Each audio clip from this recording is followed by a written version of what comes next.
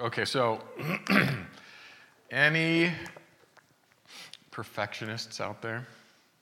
Any perfectionists? Okay, obviously. That was only 3? Seriously? She is too. Okay, come on, admit to it. Admit to it. It's not all bad. We were talking about this a little bit, and I don't know, I'm not a perfectionist. I'm kind of type A, but I've been forced into type A just by training.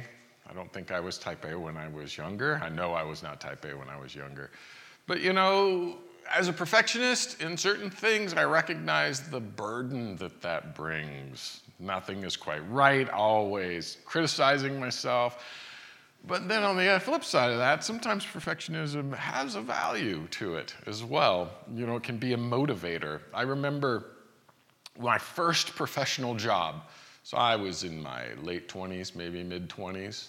I don't want to do the math on stage. I'll mess it up. And I want to be perfect about my math, yes. and my dad said, well, how's it going? And I was really into this job. I was pretty excited about it. And I actually said to him, well, okay, so I've been there for X number of weeks and I've made 3 mistakes. And I remember the look on his face like, okay, you're counting your mistakes at work. It's like, oh, that's not going to go well. He didn't say anything, but I could see in his eyes. And just that expression on his face made me kind of sit back and start to think that through a little bit better. And boy, was I setting myself up for a depressive swing. I mean, he didn't say anything, but the look in his eyes was good for me. I'll get to that later on, of working through with that. But today, we're kind of going to look at perfection. Paul addresses it a bit in Philippians. If you didn't know, and I'm sure everybody knows, we're going through the book of Philippians. I don't remember what week we're on, 6 or something. Who knows? Whatever. We're in chapter 3, though. And Paul kind of sets forward what I kind of recognized as kind of a twofold view of Philippians. The first we're going to cover is like a theological view. And then we're going to take a look at maybe a philosophical view, or you could call it a psychological view of perfection. Just to step back and recap a little bit of where we were at last week. So I'm going to really cover the text of the second half of chapter 3, but just really kind of need the whole recap of what chapter 3 is looking at. But the recap of Philippians, the book, is that Paul is writing to a church that's very close to his heart. Philippians was a church that there was a lot of success in. He spent time there. He actually was put into prison there. He has a lot of friendships there. And now he is in house arrest in Rome when he's writing this letter. And the town of Philippi, the church of Philippi, sends to Rome somebody to help take care of him. Epaphroditus goes to take care of Paul, to assist him in Rome. And Epaphroditus actually gets really sick, near death, is what Paul tells us when he writes back. So he's kind of writing a letter back to Philippi saying, hey, this is where we're at. Hey, this is what's up. This is what's going on. And it seems from the letter that Philippi's doing pretty good. There's a lot of positives, a lot of encouragement there. But he also sticks in there a couple of warnings. 2 of the warnings, Donnie covered one of the warnings last week, which is Judaizing, which is that there's a Jewish push in the early church to say, hey, you have to become a Jew before you become a Christian. And so you have to take on yourself all these Jewish laws and all the Jewish rituals to be perfect to be able to become a Christian. And Donnie kind of covered that last week. And then in the end of this week, we'll see that there's also this other warning that Paul gives, which is a warning towards more of a Gnostic thinking, or the Roman pagan way of worship, indulging in things, basically. The Gnostic concept was you have to have some special knowledge. Gnosis is knowledge. You have to have some special knowledge to get yourself to salvation. And then they do this thing where they separate the physical and the spiritual. And that knowledge is entirely spiritual. What happens physically doesn't matter. Now, in the pagan world, that becomes total physical indulging, right? The history of Roman paganism is you give to the gods and then you indulge, and part of that is a big celebration of fertility and of well-being, and Paul's going to give us a warning about that later on as well. So last week, Donnie talked about how Paul is seeing his pharisaical perfectionism as a total loss. It's a total loss. All of this work and all that he did is loss, he says. As a matter of fact, the term used in the second verse there is all sewage. It's all sewage in the light of knowing Jesus. All these words, it's his most righteous acts. I mean, he was the Pharisee of Pharisees, right? And his most righteous acts are dirty rags. Kind of gets that idea from Isaiah. Isaiah 64, Isaiah actually writes, how can we be saved? We are all like one who is unclean. All of our so-called righteous acts are like menstrual rags in your sight, Lord. We all wither like leaves. Our sins carry us away in the wind. Now, there's the foundation of this theological view of perfectionism. Right there's the foundation that Paul's going to be working from. And so we need to look back on last week a little bit. I'm just going to read verses 7 through 11 to get us in that mindset of where Paul left us off.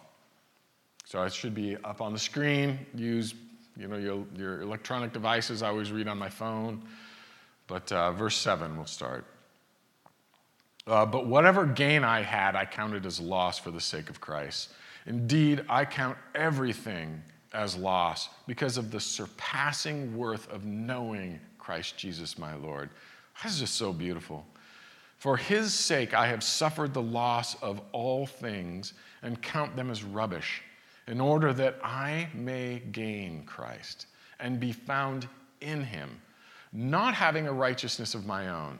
So there's that pointer back to Isaiah, not having a righteousness of my own that comes from the law, but that which comes through faith in Christ, the righteousness of God that depends on faith, that I may know him and the power of his resurrection, and may share in his sufferings, becoming like him in his death, that by any means possible I may attain the resurrection from the dead. There's this theological concept called imputed righteousness. Imputed means to be accounted for. I account for righteousness. How do I count for my righteousness? How do I count for my righteousness? I'm not righteous. I'm not doing right in the eyes of the Lord. Paul recognizes that in all of his righteousness, all of the righteousness that he ever did was garbage. It's meaningless. His righteousness is, he says it, found in Christ. So this idea of imputed, accounted for, it's Christ's righteousness that accounts for me, for my righteousness. I'm accounting my righteousness in Christ because I'm in Christ. Jesus' righteousness is accounted for us. Those who know him, that is. But so there's more than that, right? So there's this imputed righteousness, but then that can kind of look like what? It can kind of look like putting lipstick on a pig, right? But I'm still wretched and make mistakes, and there's still a lot of sewage, right? It needs to be cleaned. Oh, but I'm wearing Christ's righteousness. So it's not like it's Jesus' glory painted over my refuse. So that's going to take us into verse 12. We're going to read 12 through 14 here. Not that I have already obtained this, or that I am already perfect, says Paul. But I press on to make it my own, because Christ Jesus has made me his own. Brothers, do not consider that I have made it my own. I didn't do it myself.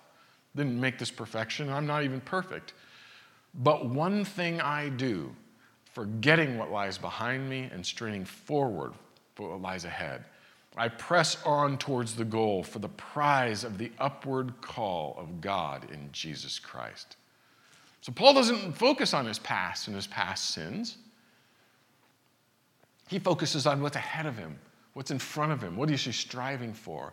These past sins are baggage. I mean, he was killing Christians, and now he is the pinnacle of Christian evangelism. If he carried that baggage around, where would he be with that? He would be constantly dealing with the problem. So he says, no, I'm not going to carry that baggage around. All that's in the past. Repent, turn towards God, be forgiven. Be new in Christ and wear his righteousness. I find it interesting, a lot of conversations I have with people around sin, it is, sure, Christ has forgiven me, but boy, do I have a hard time forgiving myself. That's almost taking my own position, piling it on my back and saying, oh, no, Christ isn't big enough to forgive my sins. I really love the imagery from Pilgrim's Progress. Anybody familiar with Pilgrim's Progress? We should be. Not a lot of people read it anymore. It's pretty hard old English. But if you're not familiar with it, John Bunyan, I think the year was 1678 or something like that, so just post-Reformation. But he's a Catholic writer, and he's writing an allegory about a Christian journey. The actual character's name is Christian, and he uses characters and he names them very appropriately exactly what they are. So Christian, the character, he finds a book of the Bible, he's reading about this glorious kingdom, and he goes on a journey to find this glorious kingdom. And he finds himself, now he's met up with somebody, he meets people along the way, he meets this person named Pliable, and they have to cross this slough. It's called the Slough Despond. And so they go into the Slough Despond. I think we got some pictures of it up here of some old, I love old art. I couldn't find exactly the old art that came from the original documents, but just to give us some imagery, there's Christian, he's got the Bible, and here's Pliable trying to climb out of the slough. Christian finds out that this baggage that he's wearing, because he packed a bag before this journey, right? He's got this baggage on him that he can't get rid of, and it's pulling him down, it's sinking him into the mud, and he's now stuck in it, and he can't get out of the slough, nearly drowning. Pliable actually gets angry at him. He gets angry at him and scoffs at Christian and the idea of this journey to happiness in this glorious kingdom. It actually says that he's going back to the other side, and he intends to save his own life, and Christian could go have this nonsense kingdom for himself. So Pliable takes off and disappears, and Christian is trying and struggling to get up the bank, and then along comes another friend, and that friend's name is Help. And Help reaches down and helps him out of the slough. Christian comes along through some conversation and realizes that he's kind of awakened, I think the book says, awakened about his condition. He's awakened about his condition of his fears and his doubts and the discouragement and his apprehension because of all of this that is weighting him down. It was part of what caused his problem in the slough, his fear, and fear of all this weight that he's carrying on his back. Well, the journey goes on, and he runs into a wall called salvation. And he follows that wall of salvation up to this hill, and on top of the hill is the cross. And on the top of the hill, the cross, his baggage that he's carrying is suddenly released, snaps, and falls off of his back. This burden is lifted off of him. And then he starts singing this song. So this is out of the book. Christian gave 3 leaps for joy, and he went on singing. Do I have a picture of him at the cross? There he is at the cross, and he sings this. Thus far I did come laden with my sin, nor could aught ease the grief that I was in. Till I came hither, what a place is this? Must here be the beginning of my bliss. Must here the burden fall off of my back. Must here the strings that bound me crack.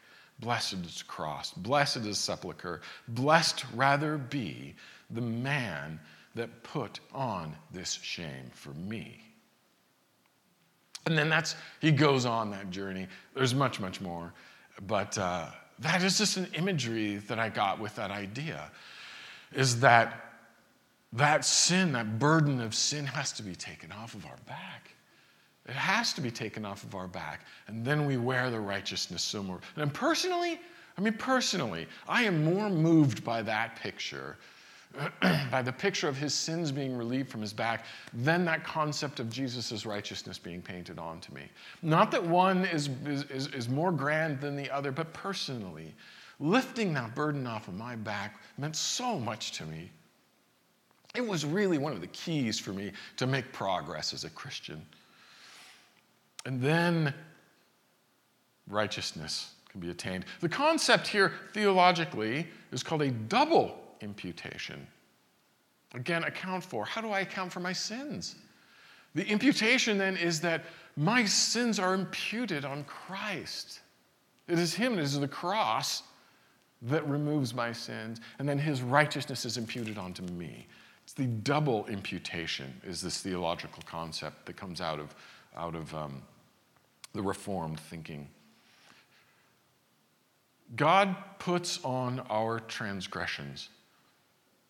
He puts Psalms 103, he puts our transgressions as far as the sunset is from the sunrise. I just so love that imagery. Can the sunset ever touch the sunrise? I mean, it was one horizon to the other horizon is one part. No, they're separate horizons. But then the concept of the sun rising on one side and then setting on, they can never happen at the same time. That's what God is doing with our sins. He's taking it and setting it from the sunset to the sunrise as far apart as possible. He removes that guilt of our rebellion from our back. This imagery came to me when I was just finishing up this morning. I just threw this one piece in, but there's this imagery from fifth grade. Fifth grade, my teacher was really into reading books to us, and he read this book about mountaineers on K2. K2 is one of the biggest mountains in the world. It's one of the neighboring mountains to Everest, and as a matter of fact, they think a lot of people claim it's more technical and more difficult to climb than Everest because it's steeper and more difficult to ascend. In this book, if I remember right, this is fifth grade, so this is a memory from fifth grade, there's this scene where one of the mature leaders of the mountaineering group is standing on an ice cliff. Do we have that picture? We put that picture up? Yeah. It's kind of like, this is one of the ridge lines of K2 upon the ascent. And you picture the scene where it is on an ice cliff next to a rock, and there is not enough space for more than one person as they're moving along this ice cliff. And at that situation, you are not roped up because if somebody falls, they're going to pull everybody off with them. That you cannot stop yourself. There is no arrest. And he looks back and he sees that part of the ice cliff is crumbling away as one of his younger, less experienced mountaineers is following behind him. And he looks back and he says, quickly, reach to me with your ice axe. And he reaches to his ice axe and he grabs his ice axe and pulls the guy onto the ice cliff that he's on, and he leaps off the cliff to his death to save this younger mountaineer. That's the picture that I get out of this. It's crumbling away beneath me. Christ says, come here. And he jumps. That's the imagery that I got. Saving my life, sacrificing his. So back to Pilgrim's Progress. Christian was burdened, he was bogged down in this journey, almost drowning in the slough. How much baggage? I mean, think about our lives. How much baggage do we get burdened with? And it's not just our own sins. It's sins from other people. It's sins from the environment. Sins from our culture sometimes drag us down. Sins from history that bog us down. And there's Christian at the cross, freed from this.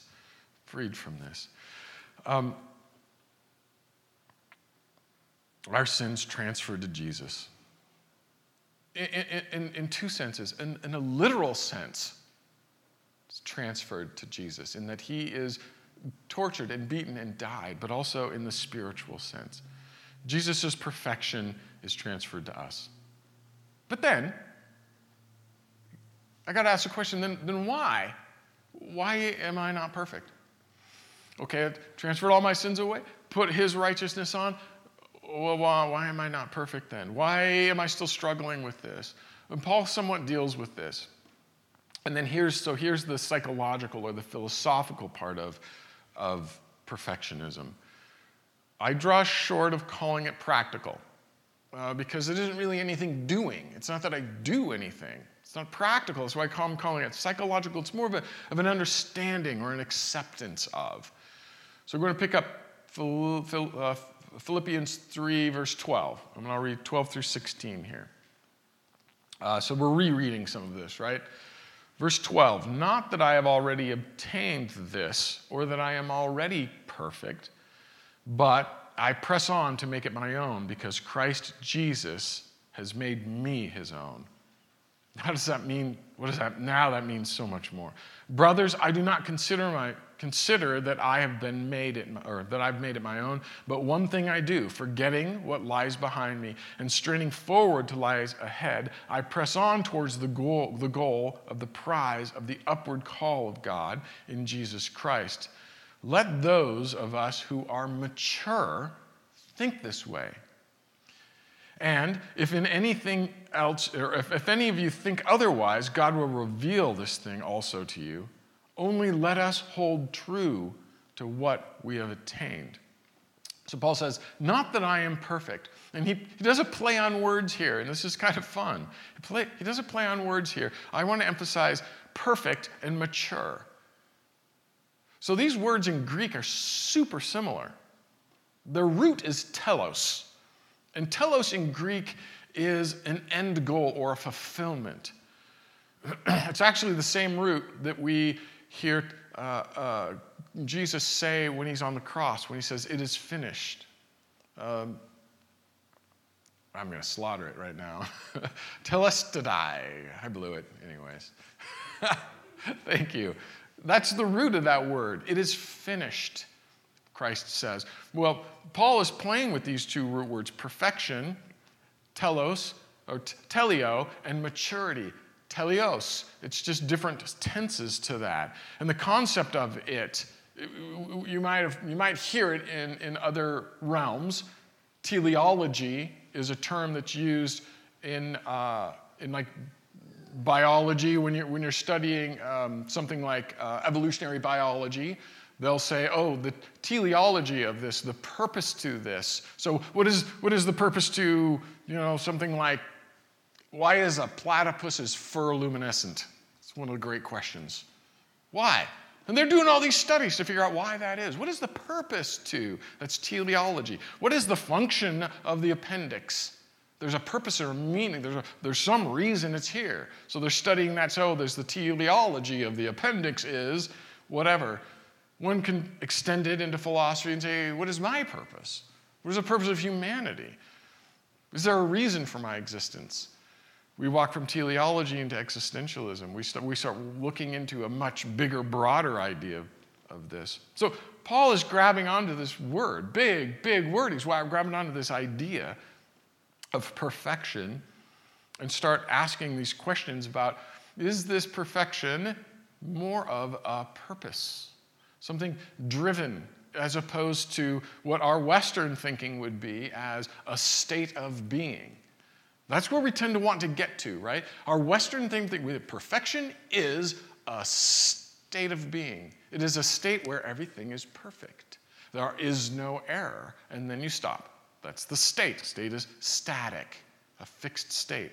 But Paul is almost using a language to say, well, it isn't a state. It's actually a purpose, a direction, a movement into more of a concept of purpose. Gregory of Nyssa was one of the early church leaders. He dates 335, 384, I think is the span of his life. He has two brothers that are bishops in the area of Turkey, and they do a lot of letter writing to each other. Been reading a bunch of them, and he captures this idea, and he writes a book called The Life of Moses. I think it's really a powerful concept. He kind of captures onto this and he starts capturing this idea. Now, the author or the editor of this book says this, that he starts capturing the idea that perfection itself is an uninterrupted process, never attaining a fixed state. That's what he gathers out of Nissa's writing. And here's actually Nissa's writing here. He says, "The soul rises away, extending itself forward through the desire of heavenly things, as the apostle says in Philippians 3:13, and its flight will lead it ever higher. Desirous as it is never renouncing the summit which is above it, and its view of which it has already reached, the soul is given a movement of never-ending ascension. And it finds always in its past achievements a new energy for soaring even higher.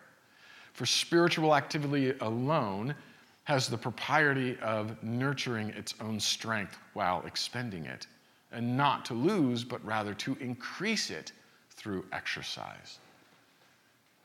Really deep idea here. This is really tricky for some people to get their heads wrapped around. Perfection not being a state, but being a perpetual motion towards God. The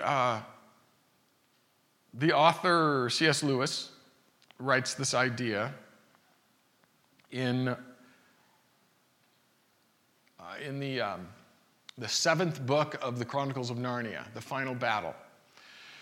The Pevensey children finally are in heaven, and they're running through heaven, and they keep calling out, "Further up and farther in," they call.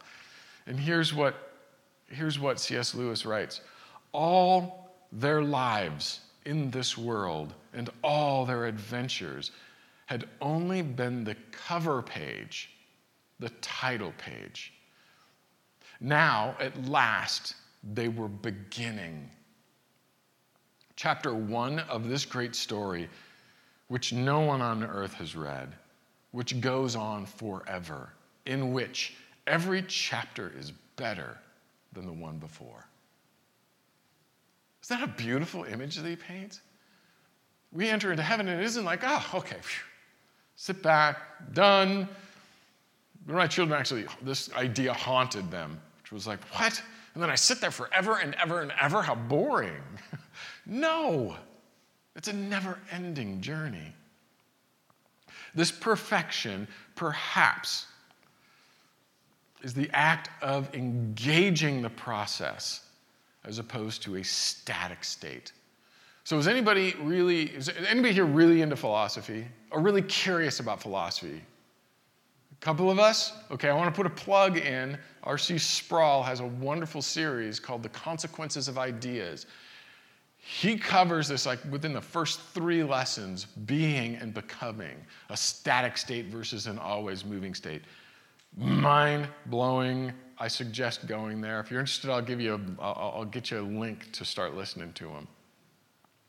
Philippians 3:14. So he puts this idea of teleos on both sides of this concept of the call of God. He says, 3:14, I strive towards the goal, the prize of the upward call of God in Christ, and then calls out us to be mature. And if we don't believe these things, we're not thinking about things. If you're striving, the Holy Spirit will reveal it to you. That's what he says in there. But he puts that on both sides of this call. I'm striving for this call. Paul's saying that the ultimate prize is the call of God. It's to be in his presence. He calls us to be in his presence. That's the ultimate prize. 1 Corinthians 9:24, he gives this explanation of what is he doing all this for. You guys are all doing this for a crown. I do it for an imperishable crown. The crown will never, never, never perish. Eternally standing in front of the Lord, striving, becoming that much closer and that much closer to Christ.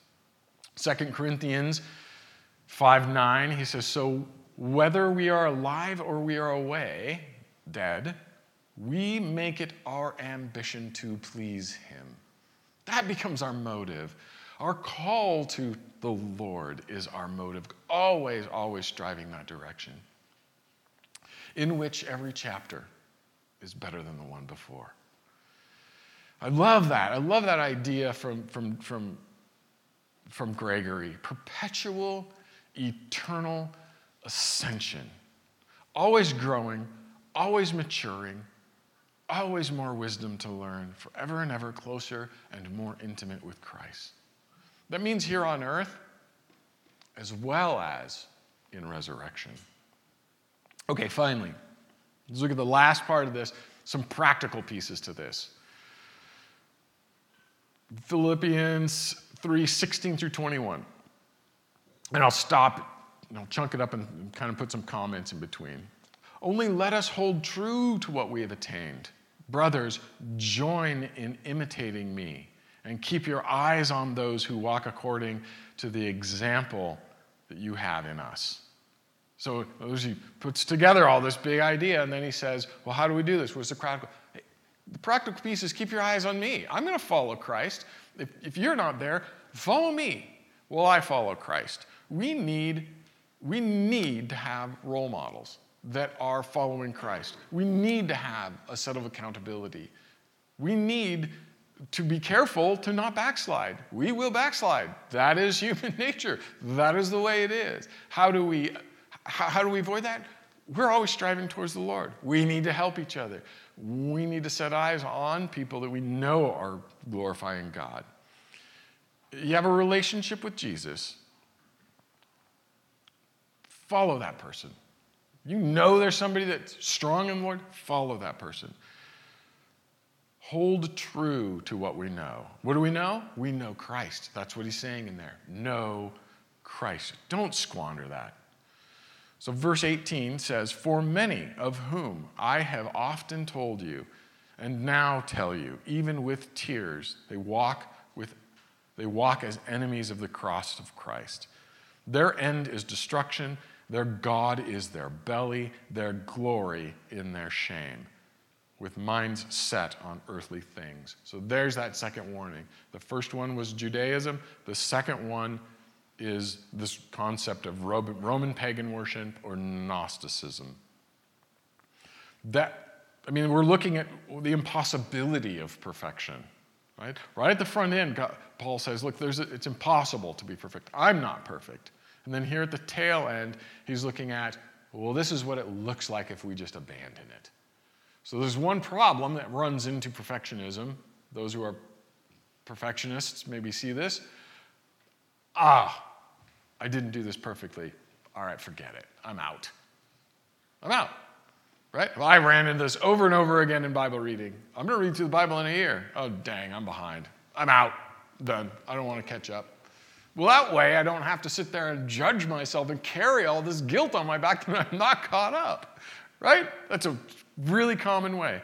What does it look like? I'm striving towards this perfectionism. I didn't get there. I don't want to deal with the guilt. I'm out.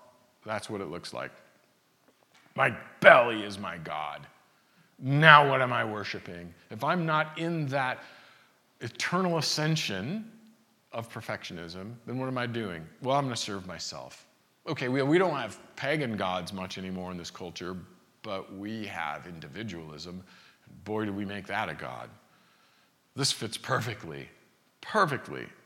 My belly is my God.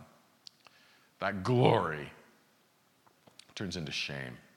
So there's his warning for that. And then he goes on in verse 20, but our citizenship is in heaven. I'm not a citizen of Rome. I'm a citizen of heaven. This is brilliant. Think of this of Paul. Paul's a citizen. He's a Roman citizen. He is a Pharisee, so he's a Jewish citizen.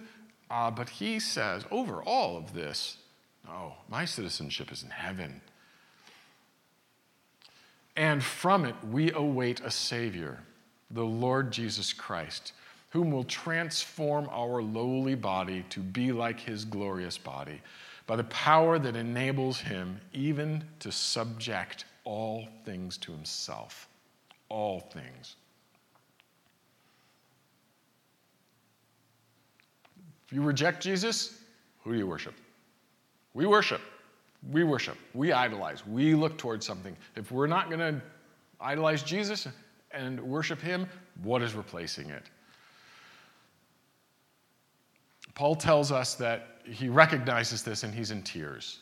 He's in tears about those who have rejected that and gone back to a pagan worship. We're not citizens in Rome. We're citizens of heaven. It all looks entirely different. Entirely. My citizenship is entirely different. First, a citizen of heaven. Second, a citizen of the United States. The United States is so much lesser than heaven. Doesn't mean I don't serve and honor. I try to do my best, but Christ comes first. Our hope is not in our body for now. It's not in the immediate pleasure. Our hope is in a continuous sanctification, a glorification. Our bodies are now lowly, and someday will be glorified. That idea of sanctification is continually be made more holy. We're all in this, come to the Lord, we're in a process of being sanctified, of him changing our body to be more and more holy like his. Jesus has shown us this in his resurrection, and by his awesome power, he is the one that holds all things together. He created it. He holds it together. Without him, it disappears. It disappears. I want to end with Philippians chapter 4, verse 1, because I think there's a really great thing that he says in the end. He looks at the Philippi after all of this. Here's all this wonderful idea about being perfect, about perfection, and then there's some warnings. And he says, therefore, my brother, whom I love and I long for, my joy and crown. He's calling the Philippians his joy and his crown, because it's going to be a relationship in heaven with all these people. That's the imperishable crown. He tells them, stand firm, thus in the Lord, my beloved. There's the imperishable crown.